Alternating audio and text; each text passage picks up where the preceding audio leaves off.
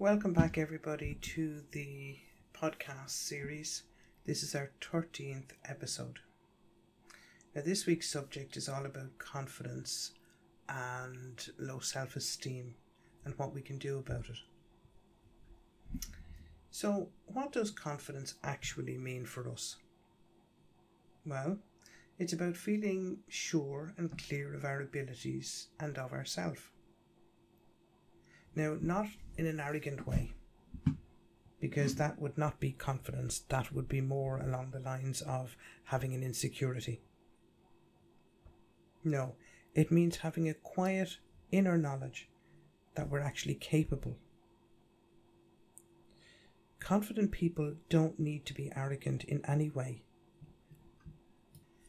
because they know that they can rely on their skills and strengths to handle any situation or issue that may arise. They feel ready to meet everyday challenges like performing competitions, exams. They think in a way that says, I can, and not, I can't.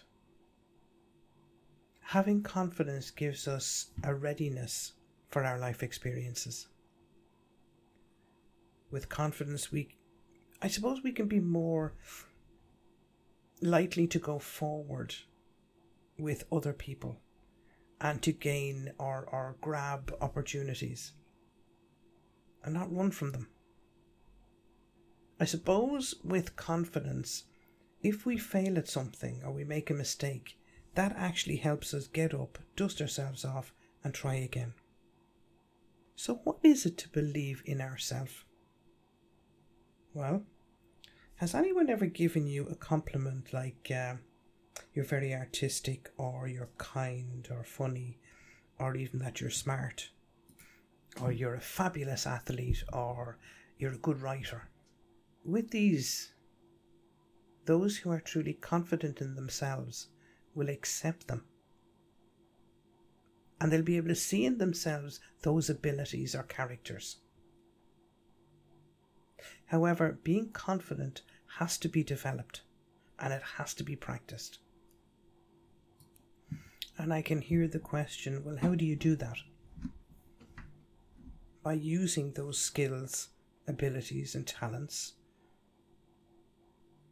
on a daily basis, or at least as often as possible. Now, here's two questions to ask yourself. Why would I not be confident in myself? And where does my lack of confidence come from? Well, here's some, I suppose, ideas on that. A lack of confidence can come from low self-esteem or a low self-image. So what is a low self-image? Well, I've heard it described as feeling badly about oneself. I suppose it's our own belief about our own worth or value. Anyone who has low self-esteem can be, I suppose, hypervigilant or very alert to any signs of rejection or inadequacy, which is often seen at times where it's not. We can be constantly afraid of making a mistake, or using poor judgment, or even doing something embarrassing or exposing ourselves to ridicule. Now, most of us have a certain amount of low self-esteem or lack of confidence, and we're afraid that others may criticise or ridicule us or point out our mistakes.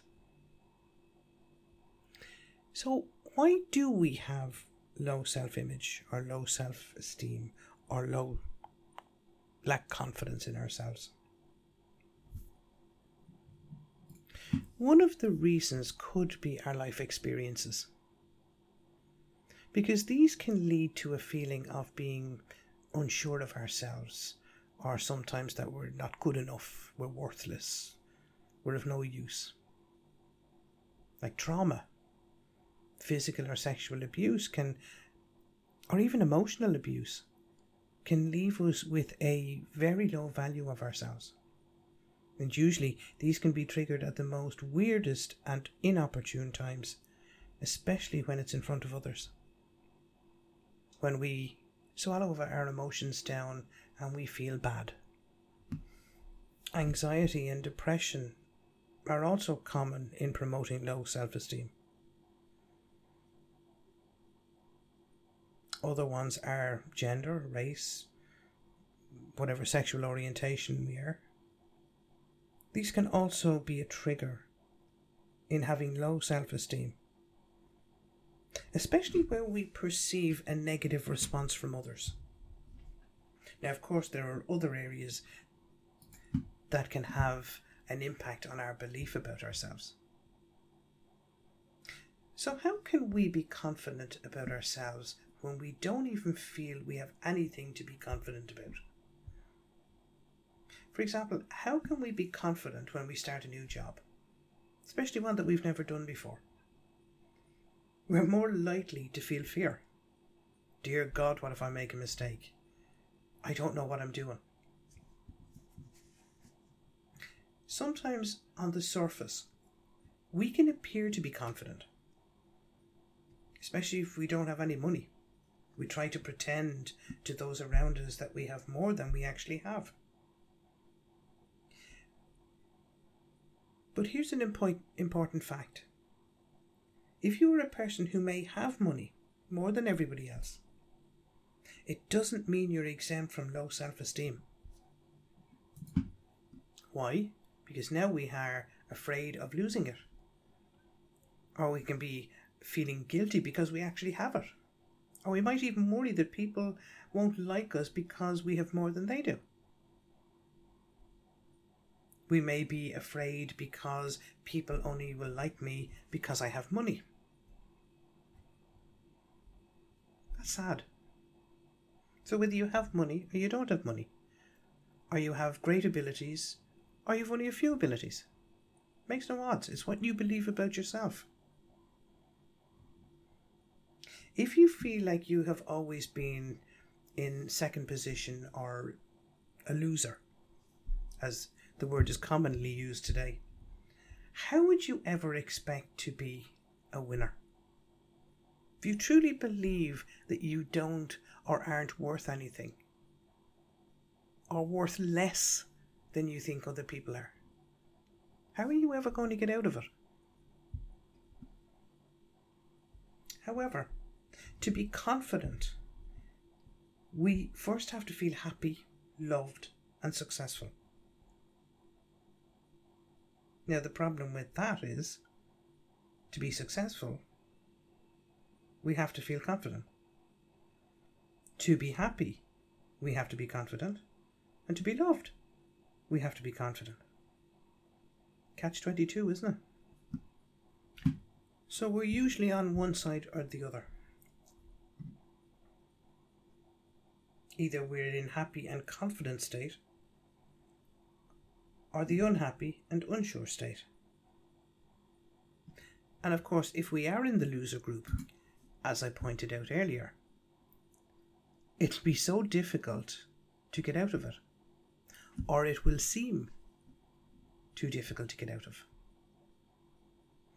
Confidence is a type of feeling. It's an emotional state and a state of mind.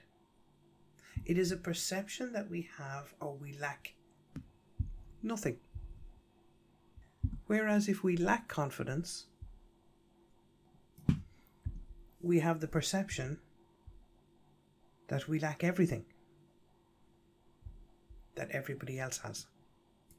Now, confidence, as far as I'm concerned, has really nothing to do with being comfortable in what we can do, but everything to do with being okay in what we don't achieve.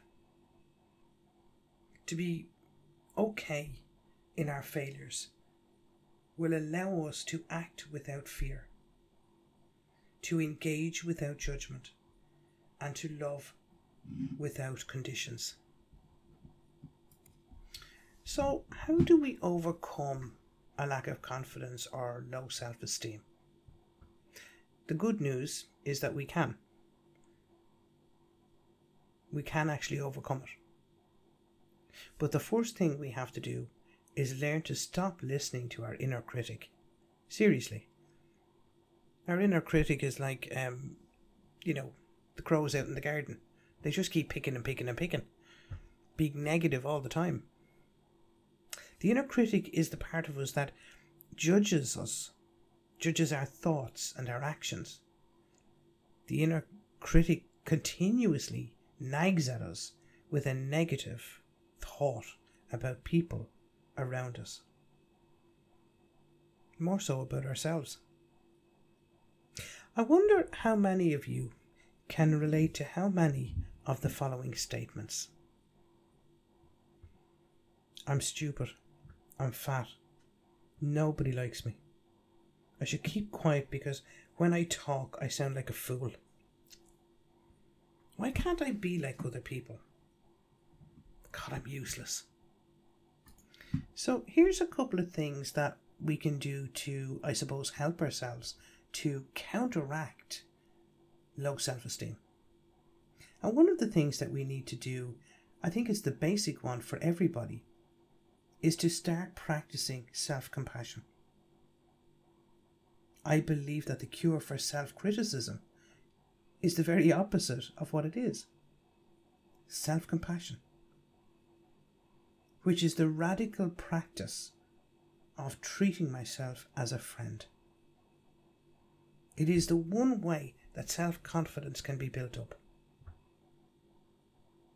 It's also known, of course, that self-compassion is good for one's mental health. And we need that today. More so than we did in the past. We also need to stop comparing ourselves to others. Now this really speaks for itself. And we do it so often that we're probably doing it unbeknownst to ourselves. Now we don't need to compare or be compared to others. We have to begin to see ourselves as special. Now, I'm not talking about in an arrogant way. Because if you think about it, there'll always be somebody better looking, or smarter, or have more knowledge, or, be more successful in business, or have a better job than we do, or that we are. And it is to ourselves we have to look for that specialness. We have to be able to see that specialness in ourselves. By comparing ourselves to others, that leaves us very tired. Seriously. Because we use up so much energy trying to compete with what we see in others. And if I was to tell you that, as a matter of fact, what we see in others is also in ourselves, but maybe just in a different way. Another basic thing I think we need to do is that we need to value our own principles and our own core value. Self-esteem and confidence is based solely on self-respect. Now, if we live out of our own core values and principles, I'm more likely to respect myself.